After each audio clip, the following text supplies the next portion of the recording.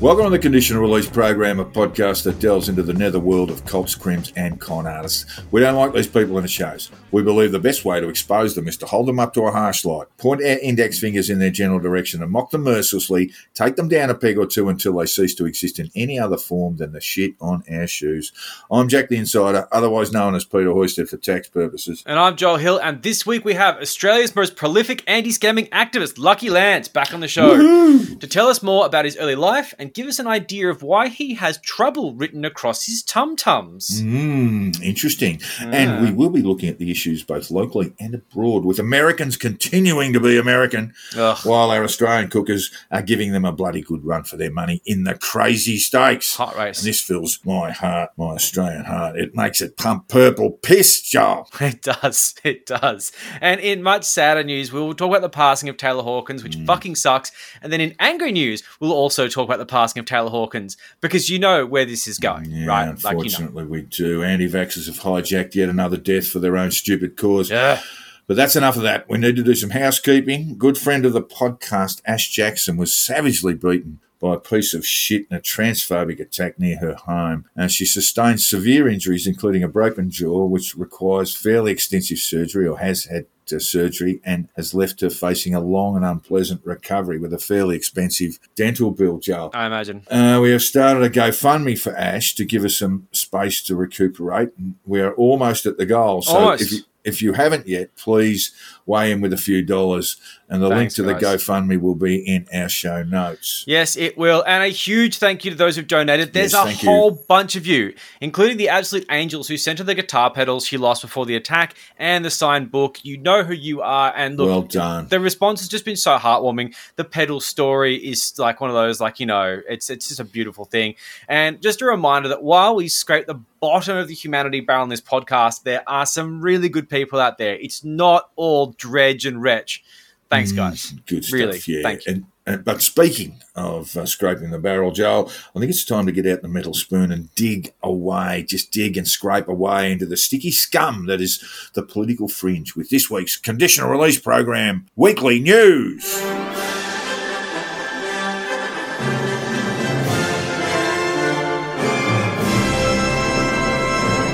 And to kick off our news this week, we want to start with some retractions and corrections from last week's program. In last week's episode, we mentioned Reignite Democracy Australia's shrinking support and provided some numbers to show it. Those numbers were not correct, and we need to clarify them after receiving a notice from one of the best researchers on the freedom movement. We are advised that it is probably less than the figure quoted, and that was my mistake. So they're more shit and more dead in the water than we thought. Yeah, that's right. I inadvertently received some information for another group and confused it with RDA. Yeah, that's the point we were making in our Down the Rabbit Hole section is that RDA's influence is most definitely on the wane, and this clarification merely confirms it. Yeah. The further point in the rabbit hole discussion is that the Cooker Freedom Movement has shifted from the anti-vax, anti-mandate position to a more extreme, more militant quasi-ideology, and that too is confirmed by these figures. And we also said that John Larter, the former paramedic and now full-time paramedic LARPer for Attention, has received a letter from the ACCC telling him to stop playing dress up because he's no longer a paramedic, of course. The ACCC made no sense at the time. No, it still didn't. Doesn't, but it's what it sounded like on the video. And we did say that. We talked about it cautiously. We have got clarification from Celery Sorbet saying it was the HCCC, the Healthcare Complaints Commission, which makes a lot more sense than the ACCC. It does. And we're always happy to make retractions and corrections, clarifications, etc. as we go. It's important that we do that so we can give you the right information, and where we get it wrong, we'll correct it.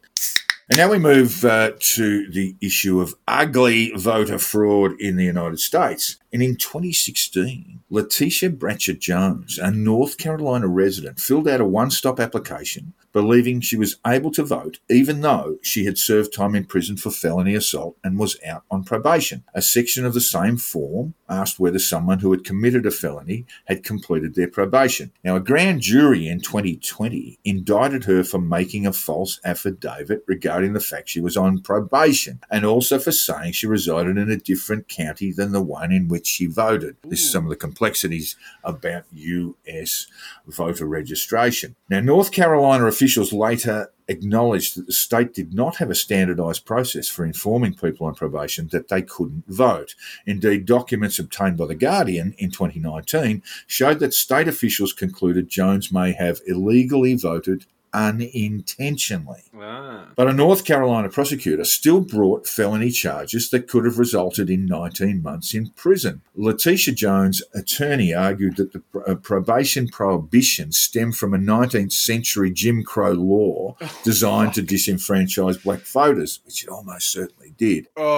Jones said in an interview that she eventually settled the case by entering a plea for a misdemeanor crime related to the charge that she resided in a different county than the one from which he voted. I did not know what I was doing, Jones said. All I did was try to vote. Mm-hmm. Okay, that was 2016. Why does any of this matter? Well, as we reported in episode 82 of the Conditional Release program 2 weeks ago, information has emerged that Donald Trump's chief of staff, Mark Meadows, has almost certainly cast a fraudulent absentee ballot in North Carolina in the 2020 presidential election, stating his address was a mobile home in Mason County, North Carolina, when he was in fact living in Alexandria, Virginia. We reported that it was one of the few evidence-based examples of voter fraud in the 2020 presidential election, with the evidence pointing to it being committed by a loyal Trump acolyte and one who had babbled about widespread voter fraud before and after Trump was defeated.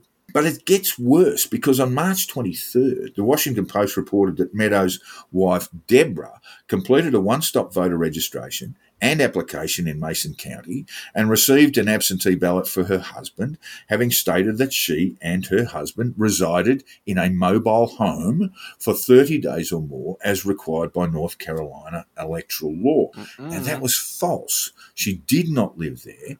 There is some evidence that she may have spent a few nights at the mobile home, but her husband did not one night. And at the top of that form is a notice that fraudulently or falsely completing this form is a Class 1 felony. Deborah Meadows completed the voter registration form, the one-stop voter application, and a request for an absentee ballot for her husband. All forms featured the warning that deliberately providing a false or fraudulent information was a Class 1 felony. The North Carolina State Bureau of Investigation is investigating, that's what it does, and said only that these are early days and what information is gathered will be sent to prosecutors. What chance is there of either Meadows or his wife being subjected to the same prosecutorial process as Letitia Jones? Do we need to spell out that Ms. Jones is a black woman while Mark and Deborah Meadows obviously are not? And we'll keep you posted. But if Mr. or Mrs. Meadows, who is the executive director of the Right Women PAC, Political Action Committee, is looking at 19 months stir over this, I will eat a CRP conditional release program stubby holder live on air to our patrons. I think you should probably cook it first. I think I'll be all right. I think we'll see this just sort of deftly shuffled aside. They might get a fine or some sort of thing. Oh, yeah. But yes, there's a black woman who had emerged from jail, thought she was able to vote, did so, and faced an enormous process of prosecution that she had to ultimately plead to. That's fucking ridiculous. And meanwhile, Joel, the very sad news of Taylor Hawkins' death. Yeah, it has been another sad week with the passing of Taylor Hawkins, drummer of Foo Fighters, if you don't know already. And generally, he's a great guy. He's dead at 50, and it's been a bit of a theme recently with Warney dying at 52 and Senator Kimberly Kitching dead at 52 as well. Yep. Unfortunately, of course, anti-vaxxers and cookers alike have completely broken my brain. And while my first thought about hearing Hawkins' death was that it sucked and that the Foo Fighters are going to be playing here later on the year, and I was considering it, and it's awful. The second was, I'll bet the usual suspects are claiming that it's a vaccine reaction. Yeah, I thought the same. Of course they are. Of course they are. Yep. Preliminary reports show Hawkins had 10 drugs in his system, which likely led to the cause of his death, which was the heart attack. I mean, cookers straight away claim it's a conspiracy. Dave O'Neiggs did a Telegram post that was doing the rounds saying that a friend of his claimed that he was no longer on drugs, like as if that's conclusive proof that he wasn't on drugs and that it was somehow linked to the booster shot. I mean, fuck off. And it's this thing, as opposed to the simplest explanation, which is the piss had a lot of drugs in it and that probably did his heart in. No, it has to be some elaborate cover-up every fucking time. Yeah, look, it was published, and I suppose this information is really invasive on his privacy and that of his family. But it was published that his heart had become enlarged, and it was actually twice the size and weight, what you would expect to see at the heart of a man of that age. Jesus. So his heart was really, and that probably comes down to years of drug abuse. Yeah, makes a bit of sense. Or the death jab, of course. Fuck's sake. Well, there you go. Yeah. So, once again, we lose a public figure dear to our hearts. Yes. My auntie is in mourning. It's just so frustrating to watch these pieces of shit jump on it to make this non-existent point and just keep their stupid fucking dopey cult going. Like, you said the COVID vaccines were going to kill us all. They haven't. And now you feel a bit silly. So now everything is vaccine related. Yeah. So Q-adjacent accounts on Telegram are also suggesting that Dave Grohl sacrificed Hawkins in ritual slaughter. Oh, God. The proof of this theory, is in these messages in this recently released B-grade horror film they made called Studio 666, and it's got a fucking kick-ass metal soundtrack, and it's just another reason to be sad that Hawkins is gone. Of course, this is just satanic panic bullshit, but people are buying it. That is the most annoying thing. Some people, yeah. It's so fucking frustrating, though, because this thing, it's so easy to forget how much religious extremism underpins the modern anti-vax movement. It's all through it. First, it's the jab, then it's Dave Grohl sacrificed him, and there's always got to be some elaborate fucking conspiracy. They're just bored idiots. How awful to those people in genuine grief, How Totally. awful to people like Dave Grohl and his family and Hawkins' family and, and the entire sort of entourage around the Foo Fighters. It's just awful. Like any celebrity death needs to now be justified a million ways to stop conspiracy theorists saying it was this, that, or the other thing, that they were a pedo, or they got vaccinated too much, or some bullshit. I mean, look, I will say this isn't unique to anti-vax in the pandemic. It does feel like it, but this was something that happened back when Chester Bennington and Chris Cornell died. They were apparently killed by the deep state because they were involved in a film about human trafficking and they knew too much. Well, of course they did. Yeah. Like, that's just so fucking dumb. I think they were meant to be writing a song for the intro. I mean, come on, guys. So this isn't new. Every time it happens, it just makes you hate these people more and more. It does. Because, why are you like this? Why does everything have to be about you? People die. But sometimes it is funny. And while it is far too soon to laugh about Shane Warne's death, we're all still kind of a bit shook by it. That idiot Elvis Sinovich, the UAP candidate for Blaxland, posted on Twitter a video of Blair Cottrell, famous Nazi. Infamous, yes. Claiming that Warren died from a vaccine reaction and was in Thailand trying to detox from the jab. That is such horse shit. He was out terrible. there shedding Blair weight Cottrell, and you getting are pissed. a fucking liar. I mean, I don't even think Cottrell's anti-vax. He's just throwing his Nazi hat into the ring. Yeah, he's basically using it to groom people for sure. But, who knows? He's just a fucking idiot. It wouldn't surprise me if he was the anti-vaxxer, let's face it. One thing that was also funny in the tweet is that he said soon instead of son, which is pretty funny because Elvis has, unfortunately, been punched in the head a lot of times. I read somewhere that maybe he holds a record of being punched in the head. Really? In the UFC? Yeah. Some record, yeah. In his division. Pretty impressive. So look, the story has actually caught on. And all disinformation, it just spreads like wildfire and people are parroting this all over the place. And either feigning ignorance to who Cottrell is, and, as we said, he's a fucking huge Nazi. He's pretty well known. Well known. Infamous Nazi. But the crazy thing is that even when people know about it or when they get, they find out about it, they double down and they just think, oh, well, he's got a point. Mate. The Nazi's making a point. Yeah. If you agree with Nazis, reflect. You need to go, sit in the corner and reflect. Just take a moment, breathe deeply, and think about where your life is going. Why am I agreeing with Nazis? I wonder if there's anything behind this. So look, we've said for ages, and it wasn't hard to imagine, this isn't fucking, crystal ball material. All deaths from here are going to be from the jab. That is every fucking death that catches the headline, they're going to co-opt it to give their cause more attention. Cook has spent the entire pandemic highlighting how heart disease was the number one killer, and thus our reaction to COVID-19 was completely ridiculous compared to, let's say, a campaign to lower rates of obesity to prevent this real killer, heart attacks. Yeah. And now, apparently, heart disease never existed before the jab. But look, consistency has never been their thing. So, who's surprised, really? Yeah, what it boils down to is this is just the death throes of a dying movement. The pandemic afforded them the opportunity to truly build their ranks and create a solid grift. But at the end of the day, people aren't actually dying en masse from the jab, and it's getting more and more absurd to suggest this as time goes on. Yep. And in the meantime, they're going to be huge cunts about things we hold dear, and unless it's very funny, I'm actually looking to ignore their screams for attention because, honestly, the Warney stuff, the Kitching stuff, the Hawkins stuff... Awful people. We've made our point. I don't like it. They're just going to say the same shit. So when there's another celebrity death, just... imagine the anti-vaxxers are making... We're blanking it. We're blanking it. Because, I don't want to give this shit any more oxygen. We're blanking all the misinformation around it. They can get fucked. And speaking of misinformation, now it's time to look at Hunter Biden, the crackhead son of the 46th POTUS who was too drug-fucked to pick up his laptop from the repair shop. Hunter is now, according to the Russians, the man behind US-funded biolabs in Ukraine. And that nonsense has found its way into mainstream media, or at least has been given a run on Tucker Carlson's program, who was just asking questions, just putting it out there. Yeah. But we need to go back a step or two, because what we were told by mainstream media and a large collective of US security folk way back in October 2020, in the heat of a presidential campaign, was that the contents of Hunter's laptop was Russian disinformation, and thus the story was not pursued by almost everyone in the MSM, mainstream media.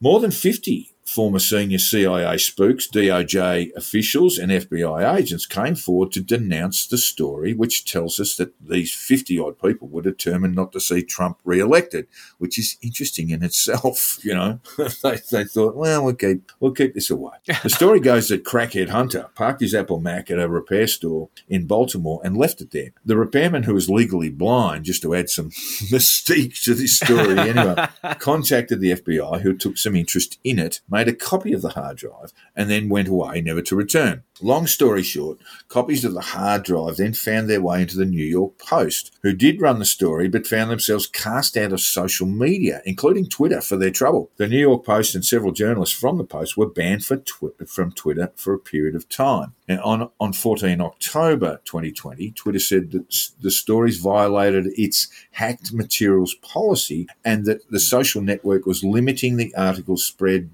due to questions about, and I quote, the origins of the materials included in the article. The ban was lifted 6 days later. That's a pretty big thing, New York Post is a tabloid sort of Daily Telegraph version available to New Yorkers. So they've actually cut the paper's right to tweet or their ability to tweet out for a week, which is pretty amazing.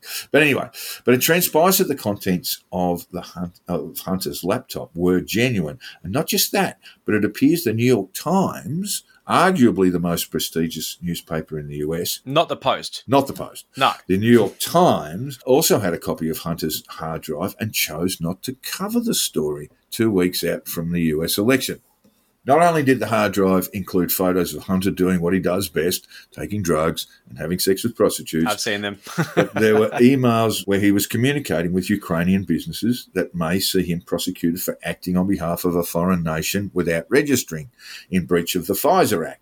And there are emails from Hunter where he refers to the big guy, which is obviously his father Joe, when Joe was Veep, that may have involved Joe receiving bribes from foreign interests, or simply might have been Hunter blowing his own bags about his influence. We don't know. He's a dipshit. I think it's probably the latter, but we don't know. The point is that this was a story and it just wasn't covered. But clearly this should have been the subject of objective reporting from anyone in the receipt of the goods, including the New York Times.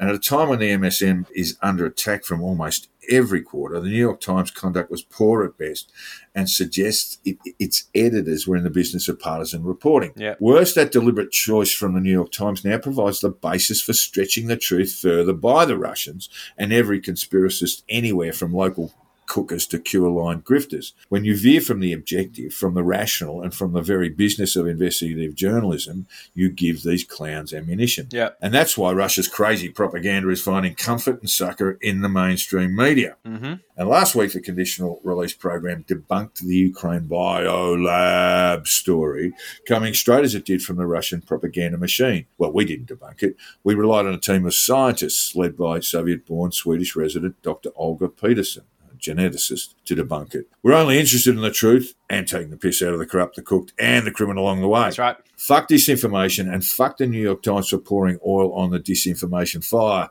Also, Twitter can get in the bin for falling for it. Totally agree. And it's one of those things where you just got to be objective to these things. Even if the idea of Trump being re-elected was absolutely horrifying, I mean, the truth's the truth, man. What can you do? I get where the security guys were coming from. I honestly do. They were saying, look, we just don't want Trump to be... So we're just going to call it Russian disinformation. That's fair. They kind of lied, but you understand the motives of the lie. It's not, and I guess the sort of roles that they're in is okay to lie, but it's not okay for the New York Times. Yeah, I don't think it's the place for the media to do white lies. To just ignore a story, which basically could have impacted on the results. Yeah, and yeah, it really erodes trust in the media. You gotta let the chips fall where they may. That's right. Well, on a more local level, we have seen more chaos in Canberra. Oh, more cookers doing their thing, yelling at buildings, and generally being pests. Now. One thing they've decided recently is that they really hate buses. Ooh. I guess buses are a form of socialism, but it's just a weird fight to pick. Oh, you know what? I hate fucking buses. Yeah. So in one altercation, they tried to block a bus passing through an intersection. This is very great. Funny. And it's such a great way to get support from locals. I'm just going to stop you from going where you want to go on public transport. One fuckwit standing in front of the bus yelling, "You will stop!" and putting his arm out. He's Gandalf. Hey, yeah, it's not fucking Lord of the Rings, mate. No further. You will receive no. You will not. You shall not pass. You shall not pass. It's just fuck you. But you're not a hero. You're a dickhead who's trying to prevent a bus full of people getting on with their day. Where's their freedom? What the fuck? You're a 90-kilogram man standing in front of a 10-ton bus, and you're not going to win. No. You are not going to win. No, if there was any justice in the world, they would have just gone straight over him Tiananmen Square style, but what can you do?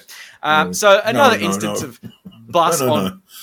Tank Man knew what he was doing. Tank Man was a hero. Tank Man was an absolute hero. Tank Man is a hero, but Bus Cooker... This is not Tank Man. This is Bus Cooker is not Tank Man. He's a fucking idiot. Another instance of bus on cooker crime was when some cars sustained some serious body damage after being parked illegally and sideswiped by a bus. That's why they hate buses. Damn you, Shouldn't have parked there. So some of these cars are now being held together with gaffer tape. I'm not going to name names, but a few of them are quite prominent.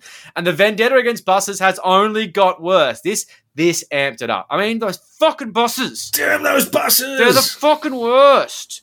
Parked illegally? That's not even a thing because the law doesn't apply to these people. They're protesting. They can park wherever they like. We established this weeks ago. We have established this. So someone also attempted to enter a bus and take the keys. I don't know the full story of that, but I just don't think that's a good idea. I heard I heard it in passing, and it's like, don't do that. But the thing is, these are weird, angry, violent people who hate buses. So what are you going to do? You're going to attack buses. Steal the keys! Steal the keys. Headbutt the panel work. Anything. Just bring these buses down. It's just absolutely bizarre. So, of course, these guys, they stand for freedom, but we're making an exception for buses and the people on them. Fuck buses and the passengers, but everyone else gets freedom. So, another time, a Transport Canberra official came to tell them that they were parked illegally in a bus zone, which they replied with, "This is a protest." We've already established this. This is a protest. You can park wherever you like. You can do whatever you want. And this is basically the human equivalent of just putting your hazard lights on. I can do anything now. I'm just gonna hang here. I'm just gonna do some backflips. We're on a protest here. Got my hazard lights on. Don't worry about it, mate. I'm just going to say this, and I feel like I shouldn't have to pencil it out. The implied freedom of political communication in the Constitution does not extend to parking your car wherever you want. Really? I know. They think otherwise. Crazy. And you should see how they fucking carry on with climate protesters do it. So, look, things only got worse when the transport camera guy, bless him, called them plague rats. Yes, that was very funny. It's about a 2-minute video. Why are you wearing a mask, mate? He goes, because I don't want to breathe the air of you plague rats. Yeah. And it was like, oh! Yeah, they didn't like that. They hate being humiliated. They don't like being called plague rats. So, at Ken Barron has a video of this on their Twitter if you want to watch the footage, because it's pretty funny. Yes, we're not going to rip the audio or anything like that. Fuck that. But as per usual, the cracks are forming in the movement. Oh, this crack is formed, but it's getting wider, more interesting and funnier. Because there were always plans for a big rally on Budget Day, which is actually today because we recorded late, as some of you be well aware, on the Tuesday. And to have a few speakers turn up from the Parliament to enjoy their last moments of relevance before just being asked out of their seats and spots. But this rally has the stink of Uncle Clive. He was doing a stunt today with some $100 bills. I don't know what's going on. And this is going to feature the moderates, like Hoodie and Lata, much more than Bosie and Guru. So what does Bosie do when he's out of the spotlight? He tells people not to go. Why? Because apparently black shirts are going to attend and cause problems. What? Bosie...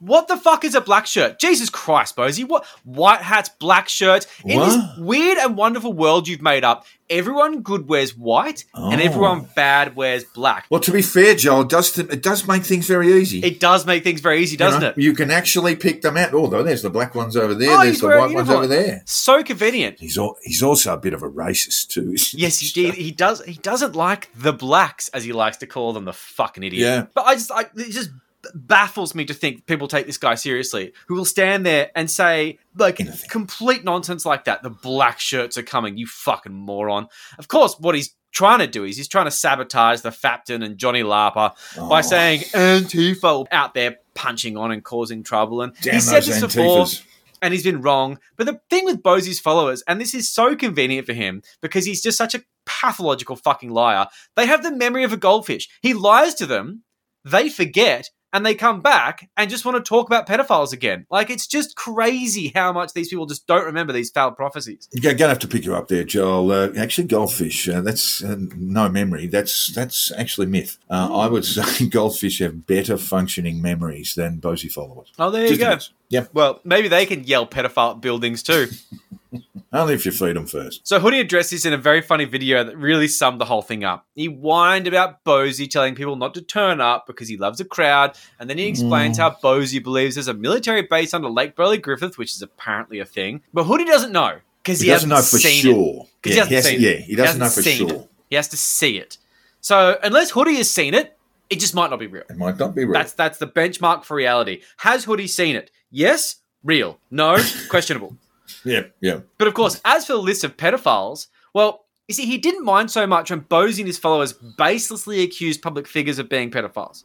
But now he's on the list. Oh, no. So now, Hoodie, on the list can't be true. Yeah. Can't be true. That's the way it is. See, this is basically the concept of object permanence, where a child initially only comprehends the world in front of them. When something is out of sight and out of reach, it no longer exists to them. Hoodie hasn't quite got past this stage developmentally and still believes the only things he can see and touch are real. So when it comes to pedo lists, despite his browser history being full of teen porn as a search term, and he insists this is totally different than actual teenagers, I mean, look, if it's not in front of him, he can't clarify it. But once he's on the list, that list can't be true. It only ever fucking matters to these people when it directly impacts them. This frustrates me so much. Otherwise, it's not an issue. You could hang people on the street, but once they start putting the rope out for you, that's where I draw the line. Yeah. They're so fucking selfish. I'd probably draw the line a little bit higher than that, but yeah, look, to round out the Cooker Roundup, we have an arrest and a protest of an Indigenous man named River Williams. River had an outstanding warrant from a previous protest and was arrested by, the ACT police.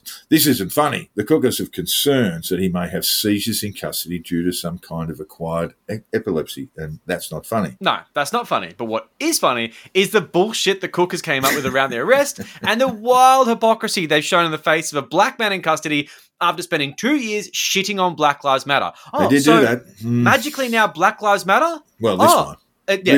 It's gonna be Sovereign Lives Matter because they just have to be like a little bit special. But the thing is, right, seriously, maybe this is a learning moment for these people. Maybe it's a teaching moment for these people. Maybe you can stop with this weird, angry opposition to what is actually, maybe you've realized is quite a reasonable cause. So, in a Facebook post regarding the arrest, the Sovsit terms came out thick and fast. So they claim that River Gujagan Williams is a tribal man. He's not recognised in their illegitimate constitution, and taking him is a war crime. Ooh. War crime. Yeah. Big words. Makes no sense. Yeah. No basis. Dumb. Dumb as fuck. They also claim that LRADs were used on elders outside the police station, but I don't remember hearing them. So I think it was more of the microwave thing, you know. Yeah, just, oh, but there's a Telstra tower over there. That's an LRAD, right? For fuck's sake. So as usual, they flooded the police line with welfare checks, making the phones go out. So police station has to stop taking calls because, they're the only people that matters. It's just so productive. Yeah. Great work, as usual. But once again, not panning out. All about them. A lot of sense. Yeah, outside the court building where River was facing the magistrate, a protest group formed doing their usual annoying bullshit at the doors. Due to the sensitive nature of the court building and the people coming in and out, police requested that they give some space for victims of crime coming in and out who may find the scene outside confronting, because it would be, right? Yeah. Thankfully, reason prevailed and the group moved to the side to peacefully protest out of the way of any potentially sensitive people because they understand... No, they didn't. No, they started yelling that they were the victims. They were the victims! So no other victims matter. Only they matter because they're the victims. And then a few people who weren't really victims, who, let's face it, middle-class white guys...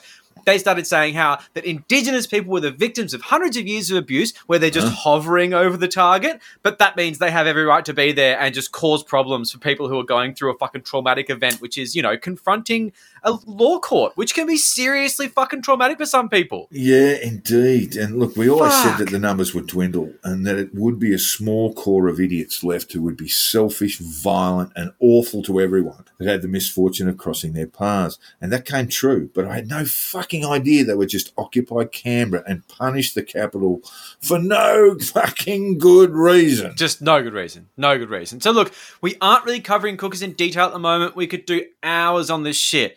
It's the elephant in the room, and we need to cover it because, we do. This, it's our podcast, fair enough. But the amount of drama going on this crew is just endless. It's hours of coverage each week, trawling through videos of people giving each other shit. I don't even know half the names anymore. Some of the really, really brilliant freedom movement researchers. Start a podcast, please. The thing is, they occasionally do something really funny. And for the most part, it's just childish infighting and clout chasing. For example, the budget, we'll cover that next episode because it's going to be absolutely fucked. But for the most part, I'm not getting too involved. We're also not mentioning too many names and too many specifics. And the reason why is because fuck them. They want attention. I don't really want to give it to them, but I'm keeping an eye out for funny stuff because while these annoying parasites should be generally ignored, they are also quite funny. Occasionally. I'll do anything for you. Money! Just tell me what you want me to do. And the conditional release program is proudly brought to you today by Electoral Fraud, or as we at the conditional release program prefer to call it, dynamic democracy. Who said the dead can't vote, listeners? Who are you to say that dead people lose their political affiliations once they cross the Rubicon and join the choir invisible? Maybe Jesus, but no one else. Not on this mortal coil. That's right. Listeners, if you've had a beloved relative who's on the current electoral roll but has shuffled off, march defiantly into the polling booth and demand a vote on their behalf. Take a look at Philip Ruddock. He's been dead for years and he still votes. And don't forget, voting for the dead will help with the grieving process. Granddad may have been a closet fascist and an out and proud racist, so why not create some balance by casting a vote in his name for the Australian Greens or the Socialist Alliance to supercharge Australian democracy, previously democracy in name only, that discriminated against the clinically dead. So at the forthcoming Australian election, vote early, vote often. The dead shall rise and vote for the hemp party. Maybe they just forgot they were dead. I think one of the first things it says within the Constitution is all laws within... As the damned horse sense of child prodigy, intellectual giant, and in news just a hand, recently announced as Australia's nominee for the Nobel Prize in kickboxing with nunchucks, Thanos Paniades, as that sound collides into the tympanic cavity of our shell-likes, it means it's time for which black pill fuckwit said that the quiz show that's recorded in a building, which means it might just be filled with pedophiles. It's possible. Anything's possible. You know how it works. And Joel, if you're successful in today's Which Black Pill Fuckwit Said That, you'll be tragically murdered, leaving me to vote on your behalf. Ooh. I think it's time we gave Scotty Morrison one more try and see if he can't get it right this time, Joel. Just saying. 34% of Australians can't be wrong after all. Fuck you. We'll give him one more try. Okay, here's the very first quote, and this is provided by Elise. Thank you very much, Elise. It was wonderful, and it made me laugh. So this is the quote. Remember when we treated the flu with tea, soup and saltines instead of communism? Fuck off.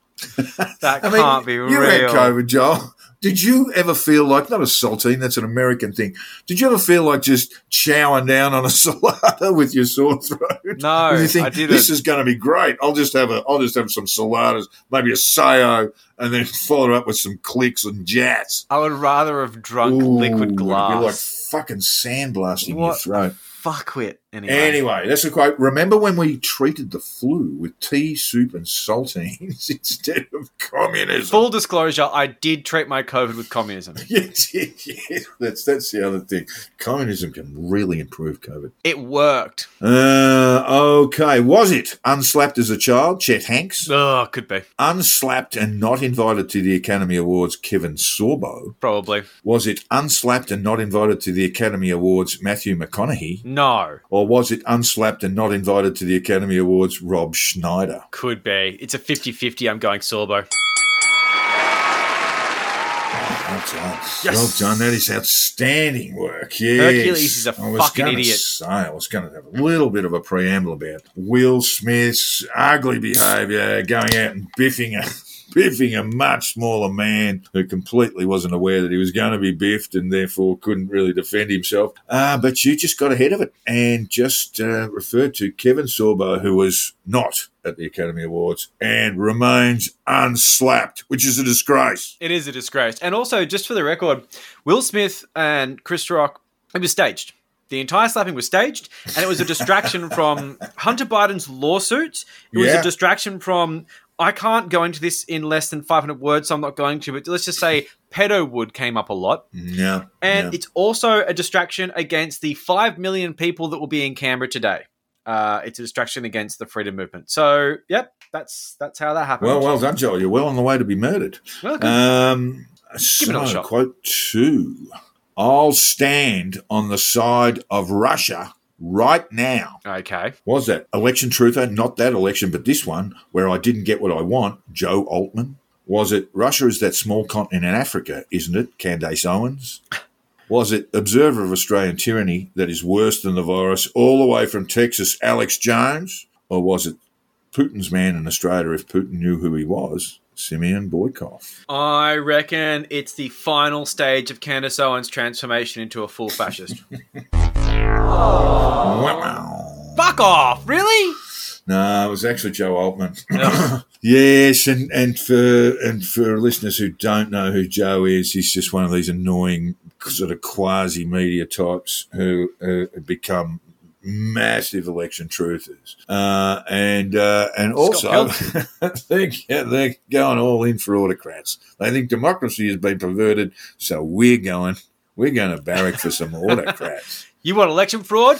You guys didn't do enough of it. I think we need to do more of it. So I'm standing with Russia. All of these, Boykov, Jones, Owens, and Altman, they're all pro-Russia. Amazing. So, yeah. Amazing. There you go. What a bunch of Look, I just have to repeat it. In the good old days, we'd have internment camps for these people. I shouldn't say that. No. All right. 3. Well, it looks like you'll go unmurdered, but you'll have to march into a polling booth and vote for Scott Morrison. I tell you, if I get this one, you can knock me out and you can vote on my behalf. It's not hard. They don't really check. They don't really check. Have you voted today? Have you voted already today? And you just go, oh, no, God, no. Would I do that? No, God forbid. I've actually voted 18 times. No, we don't want to coach that. Anyway. Too many sausage sandwiches. Quote 3, that's right. You'll just be bloated from the democracy sandwiches. this is the quote, "You know, if you're involved in election fraud, then you deserve to hang. Oh, wow. Bit much. Sometimes the old ways are the best ways. Ooh.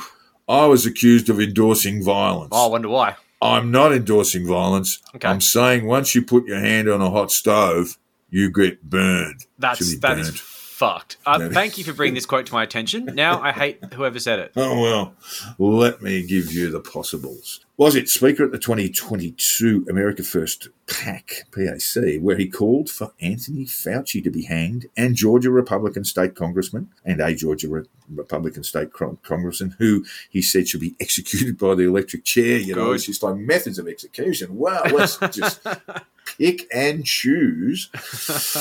And he actually earned a rebuke from Nick Fuentes for his trouble, which is, really nature's way of saying you've gone too far. And that was, in fact, Stu Peters. Oh, he's a cunt. He loves Maria Z, and I don't know why. Well, yeah. She says what he wants to hear because she's a fucking massive liar. But yeah. Or was it the man with a serious hanging policy, but sadly no registered political party, so he can't campaign on it, even though it'd go down a treat with the punters, Ricardo Bozzi? Or was it censured by the House of Representatives, the US House of Representatives, and stripped of committee assignments for posting an edited clip of attack on Titans depicting him killing a Titan with Representative Alexandria Ocasio-Cortez's face? AZ Republican Congressman Paul Gosar. That's He's Arizona Congressman Paul Gosar. Or was it self-declared election conspiracist speaking in a Colorado church because Jesus loves a good hanging, but a crucifixion will stir up bad memories? Sean Smith. I'm going to go with Stu Peters because he's a fucking idiot. Yeah, look, he is, and you're absolutely right about that, but unfortunately you're wrong. It was Sean Smith, a little-known self-declared election conspiracist, and he's talking in this fashion. If you're involved in election fraud, then you deserve to hang. Sometimes the old ways are the best ways. I was accused of endorsing violence. I'm not endorsing violence. I'm saying once you put your hand on a hot stove, you get burned. Especially if I grab your hand and put it on a hot stove. He says this in a church. Jesus. Just, come on, guys. Don't do that. It's just, it's gotten way out of control. Too much. Now, we ask listeners to send us an email if they've come across something really, really stupid said by Black Bill Fuckwits. We want your input, listeners. If you've recently come across something posted that is so odd, so bizarre, that it can only be appreciated by the criminally stupid, drop us a line. We'll send you a stubby holder and some assorted TCRP tatter if you make our lives easier, and send Jack a quote we can use on the show. And we remind listeners the conditional release program stubby holder is the only stubby holder clinically proven to keep drinks cold. Clinically proven. But we do caution listeners that the conditional release program stubby holder might, in fact, be a pedophile. We're not sure. And the conditional release program stubby holder has not been charged with any offences. Allegedly. But it lives in a building. Yeah. And that may, in fact, make it a pedophile. Keep your hands off our kids, you stinking stubby holder. Building dweller. Now we ask listeners to drop us a line if they want to contribute to which Black Bill Fuckwit said that. Mark the attention of Jack at our email address, theconditionalreleaseprogram@gmail.com. And now we bring you a segment featuring people who believe everything they read on the internet, which isn't much because they're stuck in SovSit chat rooms. They're SovSits and they're on a collision course with reality and a concept totally bizarre to them. Consequence in this week's SovSits v. The Man. We fired you, we sacked you, we dismissed you as what? As garbage, because that's all you are. You're a criminal, you're a traitor, and you're going to the biggest barbecue in history. So from Christmas dinner to you are the dinner. Thank you, that's what I'll go with. This week in SovSits v. The Man, we are eating fresh thanks to a good friend of the podcast, Chris Mutton, who stumbled upon an amazing and ridiculous little factoid.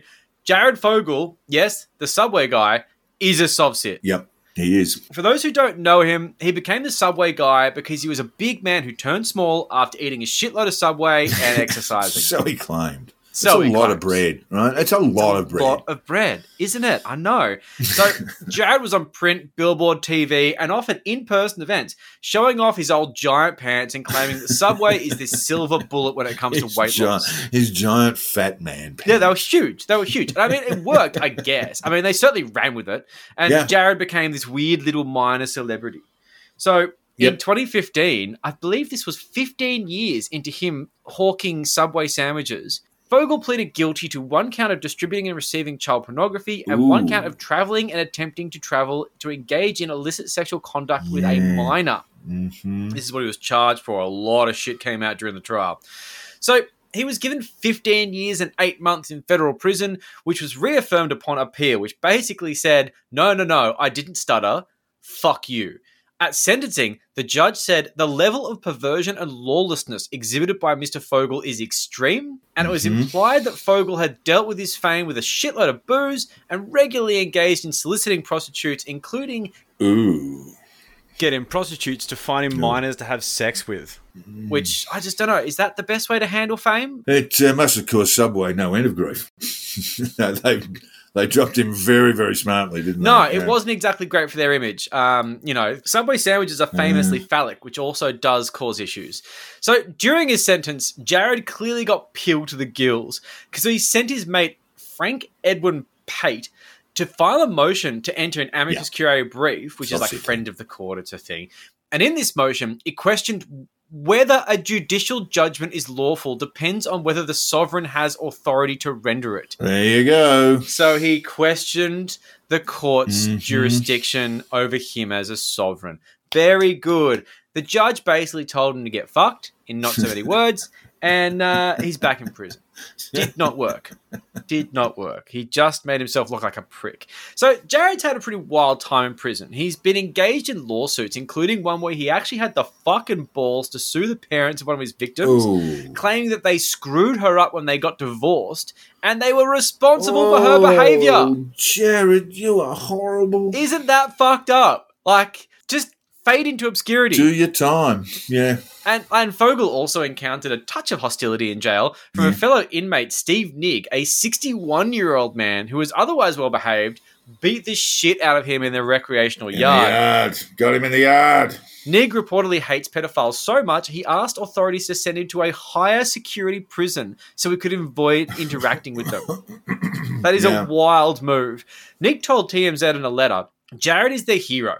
You would not believe how arrogant Jared was. He hired bodyguards, and the other child molesters looked at him like if he was a god. A god of child molesters. A god of child molesters. That's a strange fucking hill to jump to. Strange god. Strange god. For his troubles, Nigg spent a few months in the hole, which seems excessive, but maybe he got a good few punches in, and lost time of his sentence for good behaviour, which is a real shame. But it sounds like Fogel absolutely needed his ass kicked because he is a steaming piece of shit. No, Sovsit piece of shit who's living in a cell down by the river. Sucked in, Fogel, you piece of shit. Also, apparently one of the things that he claimed was that Subway sent him places and therefore he didn't travel to solicit children because he was sent there. Like, what? Yeah. Okay. Yeah. I mean, the speed in which Subway dropped this man as one of their spokespeople was, basically it was hypersonic. Yes. Yes, because he was a serious embarrassment. And we must leave the noggin scratch and absurdity of Sovsits there because, listeners, we have a big treat in store for you today. In our Just Asking Questions segment, we have the man who takes the piss out of cookers even more than we do. Lucky Lance, sitting in the green room, tapping his toes and ready to step in front of the microphone to answer a bunch of impertinent questions. I'd better get out of the way, but I have kept the seat warm. Lance, welcome. I still haven't worked it out yet. And if you haven't worked it out, keep asking the question and keep looking for the answers because it's irrelevant. Hey guys, it's just me, Lance, again. That's right, listeners. This week we have the one and only Lucky Lance, Australia's most prolific anti-scamming activist, and we're going to discuss his origin story. Every hero has a story. Oh, sorry, Lance, superhero has a story. And let's have a look at yours, man. So let's just start from the start, or at least the middle. What were you like as a teenager? Oh, obviously, it's no surprise. I was a troubled teenager. I ran away from home when I was 14. I was a street kid. That's hectic. And my life was a roller coaster ride, in and out of trouble, and obviously moving house a lot. And it was a big roller coaster ride and a lot of fun along the way. And now I'm here. I've become a family man and an anti-scamming activist at the end of the day, which is very strange. Oh, and you survived it. So basically, you ran away from home, you went from place to place, probably couch surfed a lot and fucked around. But eventually, did you actually get your shit together? On and off, yeah. I was sleeping on trains and stuff. I was sleeping rough at one stage. Yeah. Then I went to a place called Front Yard Youth Services, and they found me a share house in Box Hill behind a church. Okay. And it was actually owned by the church, and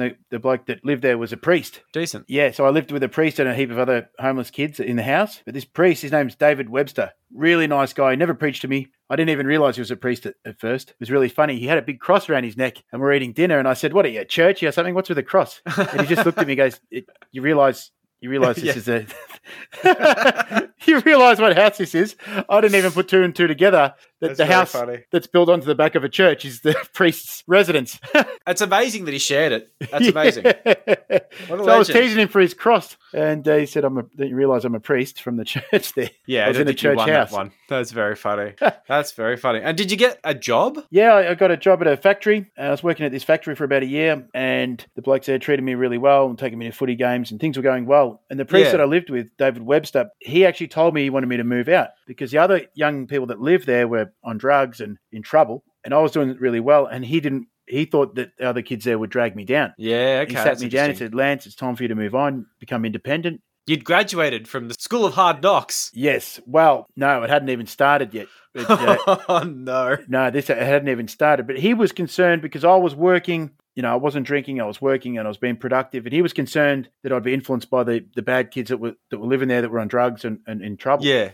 Yeah, that's fair. And he said, "It's time for you to get independent, somewhere to live." Yeah. So I found a share house in Canterbury. Really nice area, right off Mailing Road, shopping strip. I was living with the yuppies. It was awesome. Loved it. But I wasn't ready. I was still only, I think, 17, I think I was at the time, 16, 17. Yeah, okay. Yeah, still young as fuck, man. I was at school doing, sheltered as. I'd still speak to my mum every couple of weeks. Because I was on my own, I had no one to tell me off, so I could do whatever I liked. And I started staying out late and drinking and started stealing cars. Oh, fuck it, hell. That's not good. Yeah. I used to started stealing cars and as transport, and not for money? No, never made any money for it. Just for transport. It's funny. Just for funsies. Well, for transport to get to work and to. Jesus. I would keep these cars and wash them and check the oil. I would keep them and just drive them around. If you'd be surprised, you could drive for a long time in someone else's car, to and from work, and you don't get pulled over unless you're speeding. Yeah, just a weird crime that I got involved in. It was like a kleptomaniac with cars, just always stealing cars. Because it's not for money. Like that is total kleptomania. That is a certain type of degeneracy to be stealing cars just because you want to have something to drive to work, which is like you being like almost square but not. Yeah, I remember I ended up leaving that factory job, and after that I got a job as a door-to-door salesman. And so I was doing door-to-door sales first started with Cobra. Remember Orange One mobile phones? Remember them? The home... yeah, vaguely, yeah. The Orange, home mobile. I worked for them. That was great. And I drive stolen cars to that job as well. It was amazing. I remember I worked there. That was a proper company, that place, and they asked me for a criminal record check. And I was thinking, by this stage, I was on bail. You know what I mean? By this stage, I started getting caught by the police all the time, getting caught. Not lucky. Because I was working and not a real bad kid, the courts would just keep letting me go. I just keep getting fines and suspended sentences and on top of, just get multiple suspended sentences because I'd come to court, this guy is working, you got character references or whatever. Yeah. So the magistrates really don't want to put you in jail. Jail's the last resort. It is the last resort. Yeah, that's right. So I would get away with so much, so many times, breach every bail, constantly breaching bail for the same offence. And someone like me, they're worried that I was young. They're thinking they're just going to send him to gladiator school. He's going to end up worse, So yeah, that's it. Yeah, it's a last resort. But also, I would present well in court. I'd dress nice. I'd have character references usually, and always working as well. That's rare to have someone with that sort of offending background, but also working. Yeah, right. Yeah. So they really don't want to lock up young kids that are in the workforce as well. So you seemed redeemable. Yeah, that's right. Working, he's already productive. Let's give him another suspended sentence, some more community work, and see if he can't. And you really you have to really push them until they start locking you up for this type of minor offending. You really have to push them. But they did eventually. Oh, they did. Yes, they did. And that was a big shock when they started putting me in jail. I went to jail a few times. Not very fun whatsoever. That didn't work. The first time was only a few months, and it was only a couple of weeks later that I was pinching cars again, I remember. Jesus. I think that's when I started working at Orange One mobile phones. Now, remember they asked me for a criminal check, right? So a lot of people think, I've been in trouble, I can't get jobs. You can. You just got to be a bit shifty. So they asked me for the criminal record check. I'm like, yep. Yep, I'll get it to you ASAP. Yeah. Checks in the mail. Because you actually have to get it yourself. Your boss can't apply for it. You have to fill out the form and go and get it yourself. Yeah, fair. So the boss would ask me every week, you got that criminal check? You got that criminal check? Yeah. Oh, sorry, yeah, I'm getting it. And he just kept asking me, but by then, I was one of their best salesmen. I was hitting my targets. Yeah. I was motivated. I was motivating the other people. Yeah. By that point, they wanted to keep me, and they just stopped asking me for this criminal record check. After about 2 months every week asking me, it just sort of gave up. It was going to be either that or fire me, and they didn't want to fire me. So, you sort of got to bend the rules a little bit to get around the criminal check. Yeah, and, that's it, yeah. And that was a good place to work. But the same thing again, I was pinching cars to get to work there as well, And it's just, it's a ticking time bomb. You're going to get in trouble. It's just a matter of when. I mean, like, really. Yep. Yeah, it was crazy. It's not quite the same as now. Like, as you say, you could drive back and forward from work a lot. Now they've got like license plate recognition and shit. It's totally different. I don't think you could do it now. No. God, no. It'd be different now. I remember one time when I was working at Orange as well. Here's a funny story. I had aspirations of doing something positive with my life, even though I was doing a lot of dumb things. So like I said, I lived on my own. I was on my own. I didn't have my family around me. I didn't have close family, friends, cousins, relatives, anyone guiding me. So I was left to my own devices, which led me to, like you just heard. Yeah, ice cream for dinner, but crime-wise. Yes. So, but I had aspirations to do positive things. And I used to like Tony Robbins. I used to watch Tony Robbins on the TV. And I went to go and see Tony Robbins when he was in Melbourne. I went to a preview seminar to go and sign up. So I get there and I'm there in the stolen car. And I go inside and I sit down for the preview seminar. And I'm sitting there, I'm out of my depth. I've parked right at the front illegally in my stolen car and I've gone inside. And when I went inside, I seen a group of people from my work, sales reps, and they're like, "Oh, Lance, what are you doing here?" I said, "Oh, yeah, I'm a big fan of Anthony Robbins." They're like, "Oh, Lance, we're impressed to see you." These were the nerds that I was working with. Yeah. And they were impressed to see me on a weeknight after work coming to see Anthony Robbins preview seminar. Yeah. They were impressed. And then, we saw the seminar. Fuck, they wanted like $4,000 to go and see it. And anyway, it was a bit of a scam, to be honest. So we walked out the front. And these people I was working with, they were going to catch, I think, the train or the tram or something. And they said, "Oh, you getting the train?" And I said, "No, I'm driving. Where are you going?" They told me where they're going. I said, "I'll give you a lift." So I said, "I'm just parked over here." They said, "Oh, that's your car." Oh, okay. And we get in the car. So these girls from my work jump in, and I've got to grab I think I had some scissors. I had to grab the scissors to put in the ignition without them seeing. Fucking hell. And I'm just like keeping them talking, and then just quickly start the car, and then off we go. And that's so funny. Drop them off and see them the next day at work. Yeah, that wouldn't work anymore. Scissors in the ignition. Wow, that is crude. That's just it was a weird way. It was a very dishonest way I was supposed to live. I mean, these people had no idea. They would have been horrified had they known. Yes, because they were probably accessories to some sort of crime. I mean, fuck. They would have been horrified. Yeah, that's it. That's what happens when you move out of home at 14, run away from home at 14, you're left to your own devices. Yeah, you can you make a lot of mistakes. Your own devices aren't perfect. Oh, look, I would have been a fucking menace if I didn't have, sort of four walls keep me in. But and I was a menace in my own right, but that's a whole other story. So look, let's go down to now when things sort of fall apart and you find your new friend Meth. Yes, yeah. Absolute misery that was. How did that come about? Like, what was the precursor for you to sit there and sort of think, yeah, I think smoking meth is a great idea? Because it's not a good idea. Well, I'd had it a few times. I think maybe like 19 years old, 20 years old. I think I tried it a couple of times at parties. Yeah, dabbling in hectic drugs is okay. It's just when you sort of, come back to them a lot. That's when it's problematic. Yeah. I'd been around it a little bit. I had it. I lived in Port Melbourne, and my housemates were dealing it and stuff like that, and I had friends that were dealing it. So I was living around Port Melbourne. If you live around Port Melbourne, Docklands, there's a lot of drug dealers living around there, and you'll meet drug dealers in the gym and all over the place. Yeah, but I was able to not fall down that rabbit hole, even though I tried it a few times. Yeah, I was lucky enough not to fall down that trap. And then I met my wife in Port Melbourne. I met her, and when I met her, I was in a good space. Yep, and I wasn't in trouble at the time. I got my personal training certificate, Cert 3 in personal training, and I started working at Fitness First. And I really liked Zara, so when I met Zara, I really liked her. So I really wanted to put my best foot forward. I wasn't drinking. That's it. I didn't drink. I didn't smoke cigarettes. Yeah, I didn't use drugs. Eating clean. I was eating organic vegetables and boiled chicken and trying to look good and be good. And I wanted to, make this marriage work. I thought this is a good thing, and I was in a good space. Yeah, and. I go through this I used to go through this every few years. I all of a sudden become a nerd.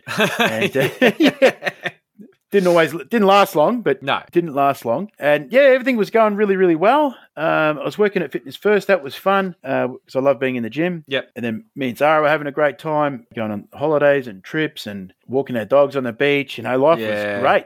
That sounds nice. It sounds like the picket fence is coming and the whole thing is just really idyllic. So that makes it even sadder to know that something bad is about to happen. Boom, boom, boom. You know what happened? Kids. So all of a sudden, Zara started getting pregnant, and I was like, "Oh, what's this about?" I hadn't planned to have kids. I didn't even know what kids were, and didn't know anyone who had kids. Yeah. Kids was like a foreign thing to me. Yeah. We had Samantha, our first daughter. I was like, "Oh, well, I'll quit my job at Fitness First. I'll be a stay-at-home dad." Yeah. You know, because let's face it, what I was earning at Fitness First wasn't much compared to what she was earning. Yeah, that's fair. Yeah, I think. She was earning in an hour what I was earning in 2 weeks. So yeah, as long as you're useful at home, you could be a good house husband. Well, I was a stay-at-home dad, and I was struggling. It turned out it's really hard. Yes, it is. At the start, I thought, stay-at-home dad, this is great. Yeah. That's easy. Yeah. It's the easiest job ever. I thought it was great. Yeah. We would have been telling us this for a long time. We would have been screaming this from rooftops about this for some time. Yeah, I was saying, what are these women complaining about? At the first few weeks, I was like, what are women complaining about? This is awesome. I'm walking down the street with the pram. Everyone's coming over to see the baby. And then because you're a house dad, women in the area in Docklands where I live, they treat you like you're a god. That's so funny. Just by doing the bare minimum. Dad, there's women all over me. Oh, you look after the baby, do you? Oh, I was like, this is great. I'm a superstar. Amazing. With the baby. But after a few weeks, I couldn't handle the crying. It started to get to me. Yeah. And I started to struggle. Then I had a health nurse who would come and give me tips on how to stop the baby from crying and all these sort of things. And it wasn't working out. I was struggling. I'd punched a few holes in the walls and oof. Yeah. And then I was plastering the walls all the time afterwards. Hey, learning a new skill. Yeah, I got good at plastering. And I was really finding it hard. So yeah, I had a rude awakening that actually raising babies is extremely hard. It's really hard, yeah. So I was finding it hard. And then Zara comes home once I discovered it was really hard. I was finding it really hard. So Zara comes home and tells me I'm pregnant, but this time it's with twins. Oh, fuck. And I'm like, what? I don't even want to keep the one I got. He doesn't mean that. He doesn't mean that. He loves you. You know what I mean? I was struggling with the one that we had, and then she comes home from work and says that she's pregnant, but this time with twins. Yeah, that's brutal. That is and brutal. I was like, holy shit. And I was struggling with that, just the concept of that. And then, anyway, eventually she had the babies. And then we're in this apartment. And we're in a 3-bedroom apartment with 3 babies, all crying at the same time now. Yeah, one would start crying, then the other ones would start crying. And I was finding it really hard. And I was losing my mind. And then I started going down to the bar in the Docklands there. And I started drinking. And I hadn't had a drink. I hadn't been drinking for the previous 2 years, right? I'd quit drinking. Yep. But I started drinking. Yep. Once I started drinking, turns out the lady that owned the bar was on meth. Oh, wow. So it's that and she eventually offered me some meth. Yeah, fuck. She had eventually offered me some, and you wouldn't expect it, She was a classy lady. Yeah, that owned a bar in the Docklands. The last thing I was expecting was her to offer me meth. Yeah. It was like, after the place had closed. And once she'd given it to me, I had it, and it wasn't long until I was addicted, Yeah. I got addicted really quickly. So from what I've learned from my many stints in rehab about addiction is it'll usually take a hold of you when you're in a tough place in life. Yeah, exactly. Yeah. Right. You might have I'd tried meth before and it hadn't developed to addiction. No. But what will happen is you might have tried, that's why I tell people, do not try drugs and then you're safe. You never try them because you might have tried them and got away with it. And then a few years later, something stressful happens, something tragic happens in your life, like maybe a loved one dies, and all of a sudden you'll turn to that drug and then you can become an addict, and it happens every day. Like just enmeshed in it, yeah. But if you'd never tried the drugs, you don't know what you're missing, you probably wouldn't turn to it when something tragic happens. Yeah. And for me, something tragic didn't happen, but something stressful happened. I had these 3 babies. I wasn't prepared for it. You were overwhelmed. I was overwhelmed. I couldn't cope, and I found it extremely, extremely, extremely difficult. I'll probably get abused in the comment section for saying that. But that's all right. Look, this is an interview about honesty. You know what I mean? Yeah. Well, brutal honesty. Having the 3 babies, I couldn't cope. It was too much for me. Like I said, I started drinking. Then the lady that owned the bar offered me some ice, and that was that. Then for the next, I think 3-4 years or so, I was just struggling with addiction. I'd be on it, then I'd be off it for a few months, and back on it for a week, and then off it for a few months. Yeah. I was constantly in rehab, constantly going to these, flying to Sydney and Queensland, trying to get to whatever whatever rehab I could find, traveling Just interstate, clean even up. desperate to get off it. Yeah. Because I was a gym junkie, you know what I mean? Yeah, yeah. And then next minute I'm an it actor. doesn't work. Then I'm a normal junkie. So I didn't feel good about myself. No, that's really sad. A lot of shame. And you start mixing with some pretty shit people, I suppose. Oh, the worst. Because you have to ostracize your normal friends because the shame. Yeah. Even if I'd seen my real normal friends while I was on it, I would run the other way, drive the other way, like do whatever I can to avoid them because I wouldn't want to have them see me on meth. Yeah, in that Shame. state. Yeah. Oh, yeah, the that's it. shame. The shame. Even if they couldn't tell, I would be riddled with guilt. You'd just be mortified inside, yeah. Oh, mortified. Yeah. If I'd seen any of my friends or family, I couldn't cope. So I would hang out with people, and you just find them. When you're on it, you just find them. I don't know how. Yeah. You go to buy some off someone, and they introduce you to someone. Yeah. And before you know it, you kind of know dozens of these people that live in this life. Just surrounded by meth heads. Yeah. And then I would cut them off and fall out with them and change my number or delete their numbers to try to get away from it. And wouldn't be long, a number of weeks, I would have met some new meth heads. Yeah, that's it. They're a dime a dozen, right? Yeah, and plus I lived in the city as well. So I might be clean for a month and then I'll meet them at a petrol station on the street. Yeah. In my travels. It's like meth heads are drawn to each other. Like if you're on the street full of people, like the two meth heads will single each other out. Do you know what I mean? But like the shame aside, you can't really have normal friends when you're on meth. Like, I mean, it's just not a lifestyle that is compatible with normal people. No, because you annoy your friends and you borrow money off them and you call them at 3 a.m. wanting a lift and I've been in a fight, I need help. You're a nightmare to your friends and family. Just a liability, yeah. Oh, massive liability. Put my wife through turmoil and hell. Yeah. Eventually she got a nanny to help with the babies because obviously I was no good to anyone. Yeah, so we got a nanny. That's a shame as well. Who we're still friends with today. And that's good. That worked out well. Yeah. Yeah, it was absolute misery. And then what happened was being involved with all these meth heads and crooks in that life, it really took me down a dark path of violence. And I think you wanted to ask me about that, Joel. Well, yeah, there is an elephant in the room. I mean, there is the murder charge. Well, like I was just saying, I would find myself in violent situations all the time. I've been chased down the street. I've been shot at, hit with weapons. And it just seemed to be these violent situations would always pop up when you got a bunch of meth heads in a house that have been up for 3 or 4 days and just having arguments about things that, that are just paranoid delusions. You stole something from me or things like that. Because meth fucks with your head. Yeah. It makes you a lot crazy. Of paranoia. Yeah. And you'd be in fights over things that just made no sense whatsoever, Yeah, like full-on fights too, right? Like, using weapons. That's fucking crazy. Oh, yeah. Very violent with the meth heads. They get very violent. The ones I'd met as well, I must have met some of the worst of them. Yes, it sounds It was just a very, very violent lifestyle of criminals and drug dealers and thugs that are probably already fairly violent, and then you add meth to the mix, and then it's just fucked. And then the next minute, I found myself I was in jail myself, charged for murder, like you were saying. Yeah, and people comment on that and remind me of that every day on Facebook. Something that I never shake. Yeah, and it's hard. What do I say to it?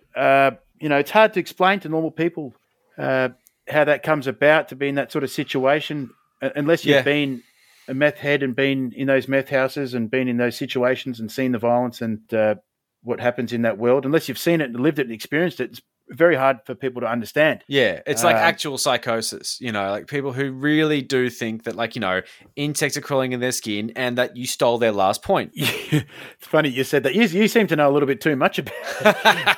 Because, stealing the last point, that does come up a lot.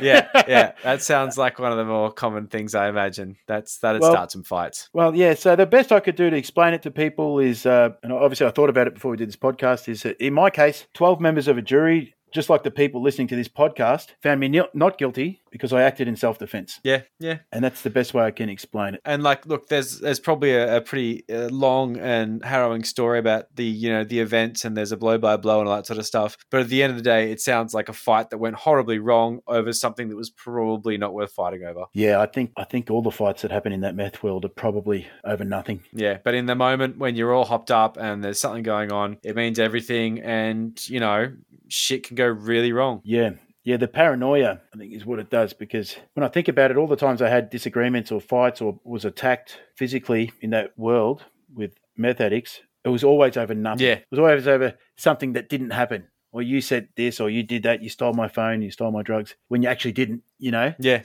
And what a crazy world, Yeah, that's it. I mean, okay, so what happens to these people? You obviously got clean, you landed on your feet, and your life made sense. Zara's an angel for putting up with your bullshit. And not everyone can fly to rehab. Not everyone has a loving partner that's going to take care of them. What happens to these people, in your experience at least? Well, many of them have gotten clean. I've had to obviously cut all ties with anyone that I knew that was a previous addict. Well, that's a part of rehab, I imagine. But I do get called sometimes. After I got clean, I forced a few other people to get clean. There was one young kid that he was involved in crime and violence. He had a legitimate factory, like a mechanic shop. Oh, okay.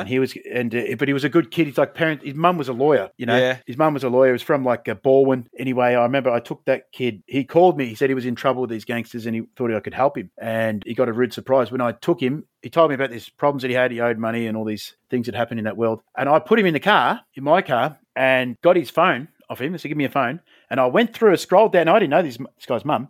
I scrolled down, looked for mum. Saw mum, and I called his mum. I said, don't you move. And I called his mum, and I said, yeah, look, you don't know me. My name's Lance. I'm here with your son, and he's in all sorts of trouble, and I'm bringing him to your house right now. But it's like 1 a.m. She said, what? It's 1 a.m. I said, yeah, well, it's very serious. She goes, oh, it's not the drugs, is it? He's not using those drugs again, is he? I'm like, not using drugs? When did he stop? What are you talking about? When wasn't he on drugs? I thought... So mum had no idea. She said, he's not on those drugs again, is he? Yeah, like, when wasn't he? Yeah. He's a full-blown drug addict. So I drove him in the middle of the night to his house in Balwyn. His whole family woke up. They're all crying. I told them what had happened. Luckily, his family were really smart. They shut the business down. Like, he built up this great business, this auto shop, and they said, oh, so you have to go to rehab for a few months and close the business for it. I said, no, he can never go back there again. Yeah, because it's just going to follow him. I said, he can never go back there again. Like, you got to shut it down, close the business. She's like, it's an expensive business. I said, you don't understand. He's going to end up in jail. You know what I mean? He's involved in the drug scene and trafficking and whatnot. And that story, they don't always end well, these stories, but in that particular story, these parents, because they were smart, they went in the next day and shut the business down and sent him straight to a rehab in Queensland. And that was the end of it. No, I hadn't heard from him again until a few years later. And this would happen. This is what I was getting at. They would call Zara. So this lady, his mum, called Zara and said, just want to send a message to, because she'd known who my wife was. She reached out to Zara and just sent a message that Matty has been clean now for 2 years and he's living in Queensland, and he didn't come back after rehab. He just stayed in Queensland. Oh, okay. Yeah, cool. And anyway, that's years ago now. So now he's like clean that's 7 years now. That's good. And that's good. There's been a few stories like that. Some people get out of that life and some don't. Yeah. So I do get impressed when I do hear people from that life on the grapevine. I hear that they got clean and they went to rehab and got clean. I think it's great, but I don't reconnect with them, at all. Yeah. There's That's been a number of them. That makes a lot of sense. Yeah, because it's a nightmare.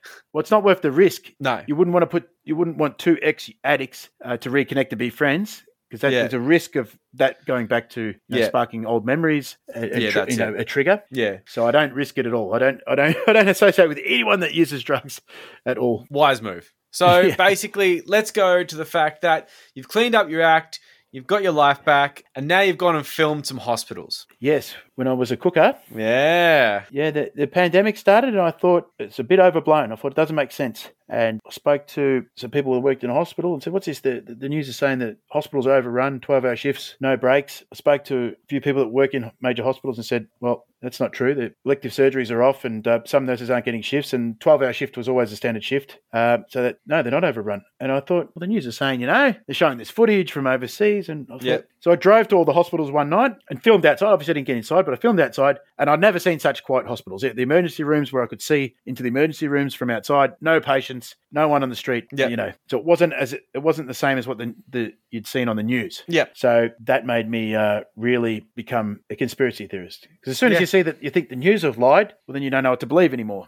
And then I started watching a little bit of I started watching some Sky News, and then that just, after you watch Sky News, unless you're a really smart academic type, if you're just an average person like me, you watch Sky News and you just think, there's no such thing as a coronavirus. It doesn't exist. I was listening to Alan Jones. I was listening to Alan Jones. So then I became pilled, keep making all these videos. And you could make a video. When you make a video that's anti-government or anti-mask or anti-corona, every video, even a shit one, would get 30,000 views. That's it. And they're so easy as well, because you can just say whatever the fuck you want. It's very popular to be anti-vax, or I was never anti-vax, but it's very popular to be a conspiracy theorist. Put out conspiracy content. It's the most popular. And that's why I suspect many of these influencers do it. I think some of them don't believe what they're saying, but they know it's popular. Gets you the most fame and money, and therefore money and merchandise sales. So that's it. Like Maria Z and guys like that she just lies through her teeth. And either she is an actual pathological liar or she's just an opportunist grifter. But she's either one. Bit of both. Yeah. I think they've realised it's very popular. To be a conspiracy online, it gives you the most amount of attention, and then that's why you'll see a few of the influencers have actually changed to become conspiracy influencers. Yeah. Some of them have changed their tune because they've seen it's more popular. Well, I went the other way, and lots of things woke me up. Two of the main things that woke me up is people contacted me from the movement, wanted me to join because I had a bit of a following. They also, I believe, because they figured I'm lawyered up. They always want lawyers in the movement. That's why of course. They rallied around Serene and Peter Little, just any lawyers they can get in the movement, they'll take. That's fucking too desperate. Fucking. Oh, they took lawyers. Lawyers so shit. The lawyers in the freedom movement are so shit. Yeah. They're so shit that they couldn't even get a job at Legal Aid. Like, that's how shit these lawyers are. The bottom of the fucking barrel. Lawyers that no one had ever heard about, ever. Yep. And the freedom movement took them in because that's all they could get. And I believe that's why the freedom movement probably reached out to me. RDA reached out to me. Many reached out to me. And they probably figured, because my wife got probably the biggest law firm in Victoria, or criminal law firm, they probably thought she would be of assistance, which obviously she's not. Yes. Well, clearly not. So then I started looking more into this freedom movement, and I just noticed, well, hang on a minute, these guys seem to lie a lot. I just remember watching them and watching Rebel. I was like, geez, these guys lying a lot. Why are they lying? Yeah. They're fucking lying all the time and then changing what they're saying all the time. You can see through it if you look. You can so easily see through it.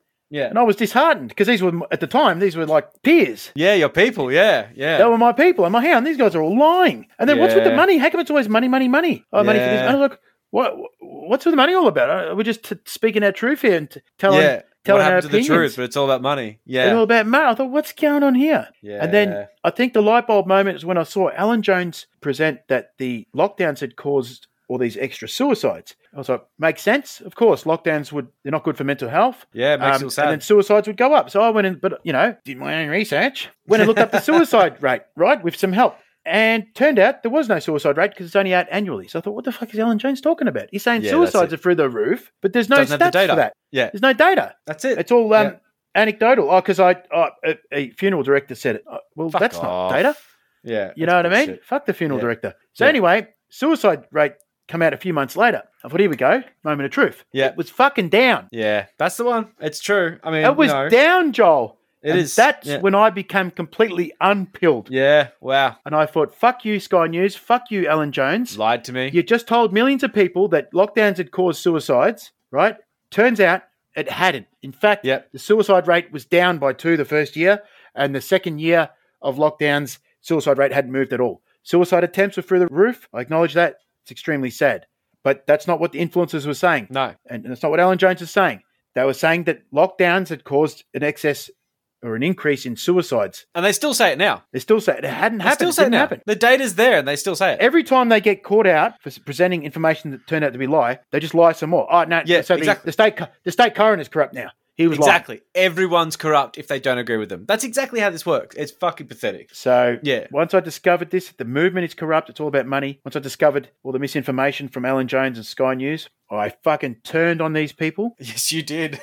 I fucking turned on them, and I've dedicated my life to ruining the freedom movement every way I can. I've built a network of snitches and anti-scamming activists.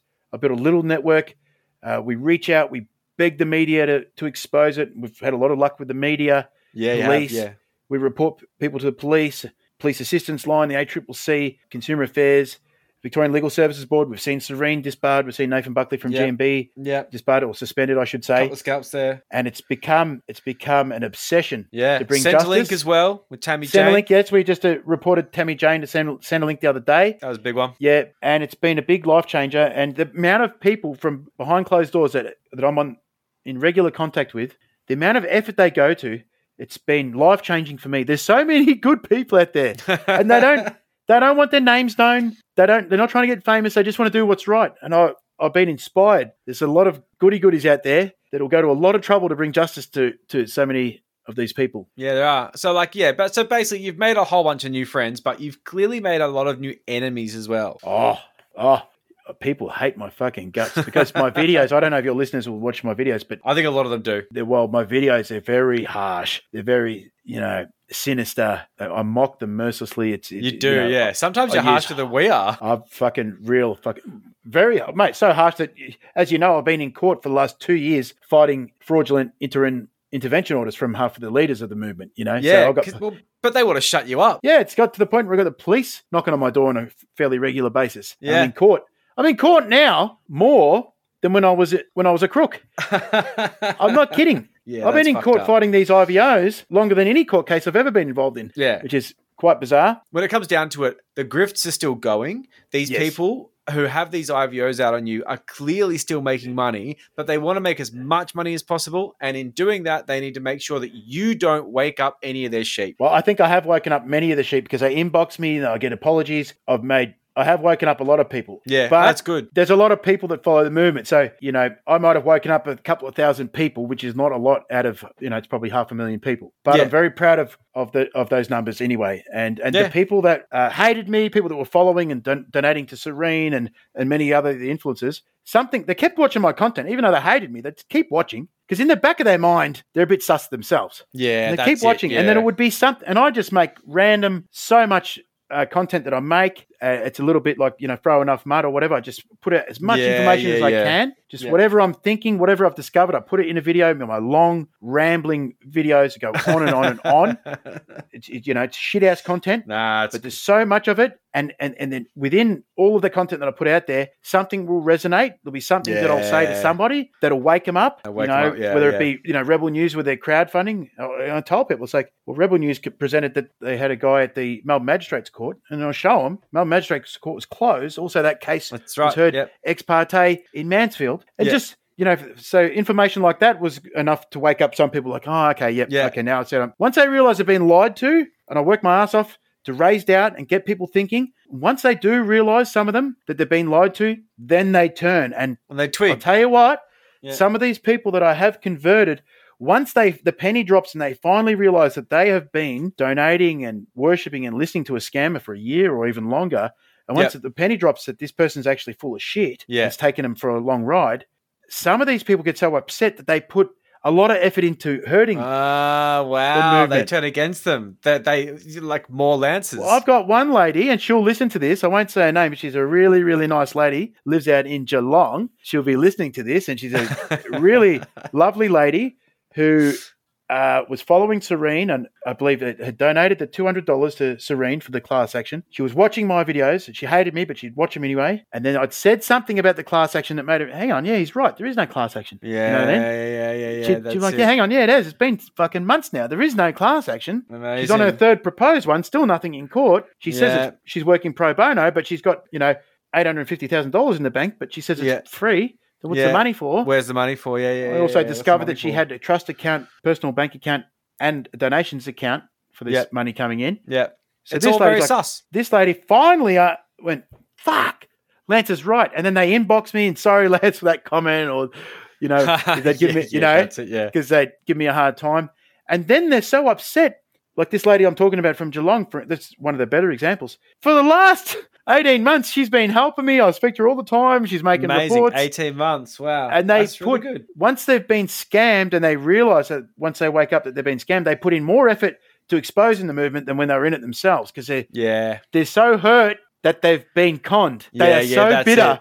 Yeah. And they're so passionate to see justice. That's brilliant. Well, hopefully it keeps on working, because it's been really good to see someone stand up to them, and your fearlessness has always been one of the big sort of virtues of your work, in the fact that people look at this and they think, oh, I don't want to do that, because you get death threats, you get all sorts of shit. I get threats every day. Yeah. I just figure I take that as a win. I think, it must be working, Well, yeah, that's what people tend to say. You're over the target if you get death threats, and sometimes it is true, but it doesn't take away from the fact that it's an annoying occupational hazard, and it's something you don't want to come across. But essentially, I think having this sort of countermeasure in the movement has been really, really healthy to show that scammers can't get away with things without a bit of oversight. And while it's really difficult with these assholes throwing around claims of defamation and blah, blah, tantrum this and, and death threats and sending their minions against you, it's good to have someone who's happy to take the heat, because otherwise they'll just go and do what they want with impunity. And fuck that. That's right. Yes. Yeah. I do take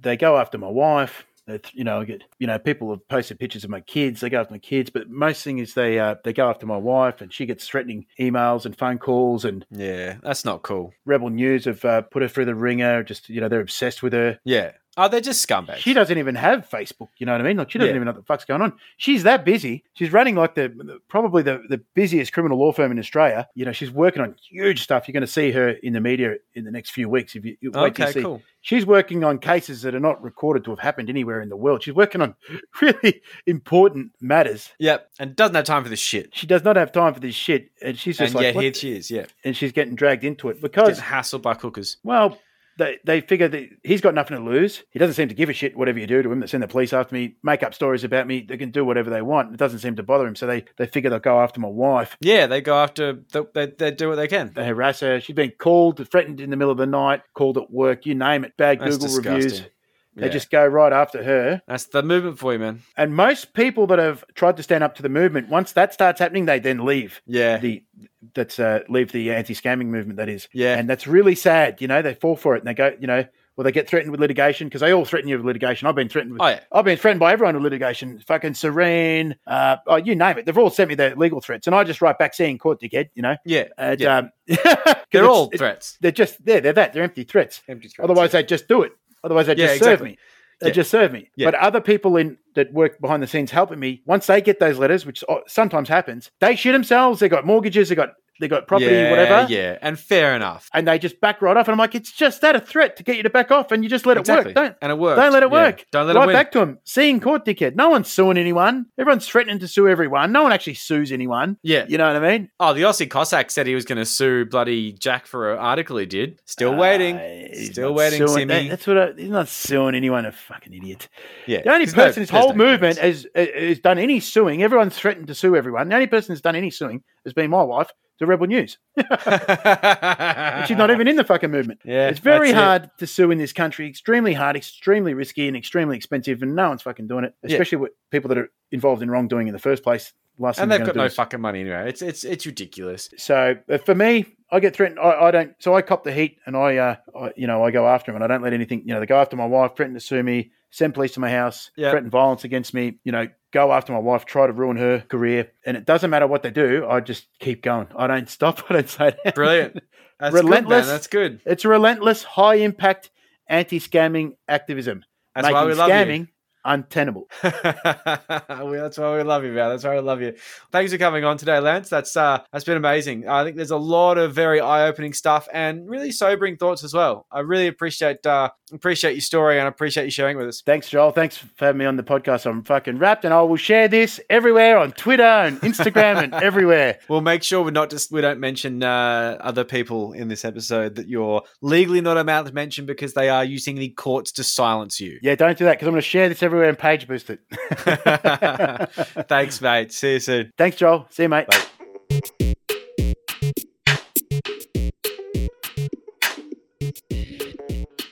Marvellous interview, Joel, and thank you, Lance, for your time and the work you do, but we will have to leave it there. All good things come to an end, and all bad things come to a beginning. Mm-hmm. And that horribly twisted sentence can mean only one thing. It's time for the week, and it's been a huge one, the week in Pete Evans.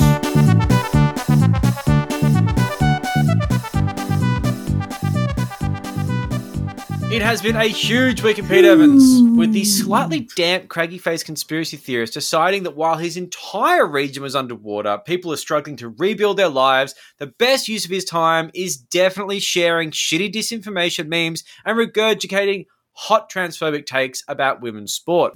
Good use of your time, Pete. Yeah, no, don't go and help. You stay home. You're needed there. So now, to be fair to Pete, women's sport has been a huge issue for him over the years. Really? He's publicly spoken about it. Shit, he's basically the Joe Rogan of netball. Really?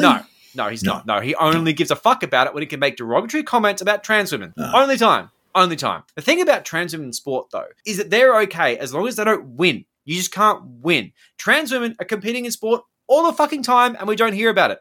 Kiwi weightlifter Laurel Hubbard competed in the 2020 Olympics to some of the nastiest commentary we've seen. It was fucking awful. But when she didn't win, everyone kind of stopped talking about it. See, trans women are allowed to compete. You're just not allowed to win.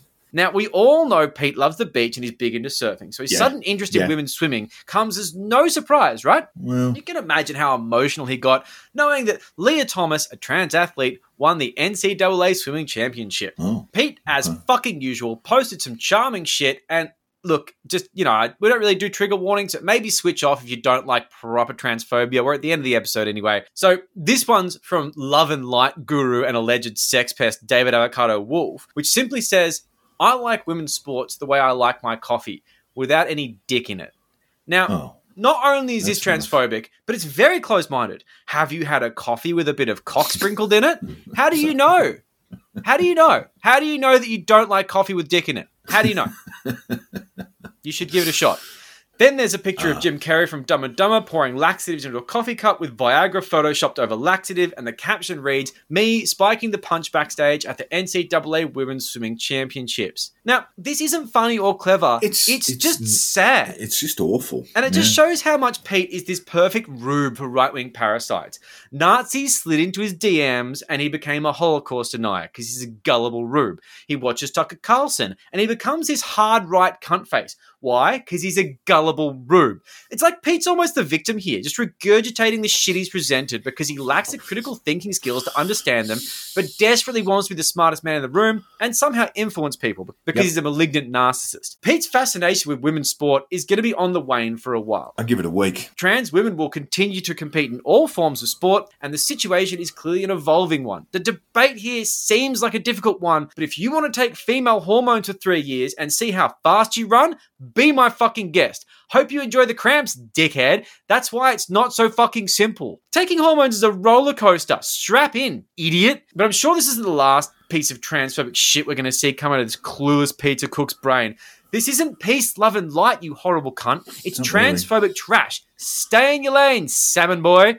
Now, I'll leave this with someone who knows what he's talking about. Erica Sullivan from Texas finished third behind Thomas in the race and summed it up nicely. Here's a quote. "As a woman in sports, I can tell you that I know what the real threats to women's sports are: sexual abuse and harassment, unequal pay and resources, and a lack of women in leadership. Transgender girls and women are nowhere on this list." So with Pete's newfound interest in women's sport, maybe those issues are what Pete will focus on next. Don't think so. Not unless Tucker Carlson tells him to. No, can't see that happening, Joel. And you have been listening to the Conditional Release program with your host, Jack the Insider and Joel Hill. If you haven't already, hit the subscribe button. And if you've enjoyed our bullshit, throw us a 5-star review on your podcast app. Jack can be found on Twitter on @JackTheInsider and Joel on @CrunchyMoses with AK. We set up a Facebook page you can find fairly easily. But promoting a podcast is easier said than done, so if you would please share this episode or a past episode or just mention us in stuff. Some of you do this really well, but I'm sure if you all did it once, man, it would just skyrocket. The numbers would skyrocket. I enjoy saying it. Yeah, it'd be very nice. Yeah, and the Patreon is up and running, and we ask listeners to consider throwing a few dollars our way. Yeah, for as little as $5 a month, you'll have access to all sorts of bonus content. We do a thing where we take the piss out of the soft sits. It's kind of fun. And if you give us enough money, you can also watch us record the show. Now, if we get to 1,000 patrons, we promise that we'll buy a copy of Hunter Biden's hard drive image and we'll live stream the contents. But if we get to 2,000, we'll do it while smoking crack. Yeah, well, we've been doing a smoking crack anyway. Yes, but at least you'll be able to see us. You'll be able to see us. Yeah, so join up at patreon.com/the Conditional Release Program. And finally, all feedback, tips and death threats should be sent to the Conditional Release Program @gmail.com. We would love to hear from you, even if it's to simply inform us that we're about to be slapped on stage by Pete Evans for calling him a cunt over the past 80-odd episodes. Seems fair enough. Slap me, Pete. It does seem quite reasonable. Thanks, listeners. See you next time.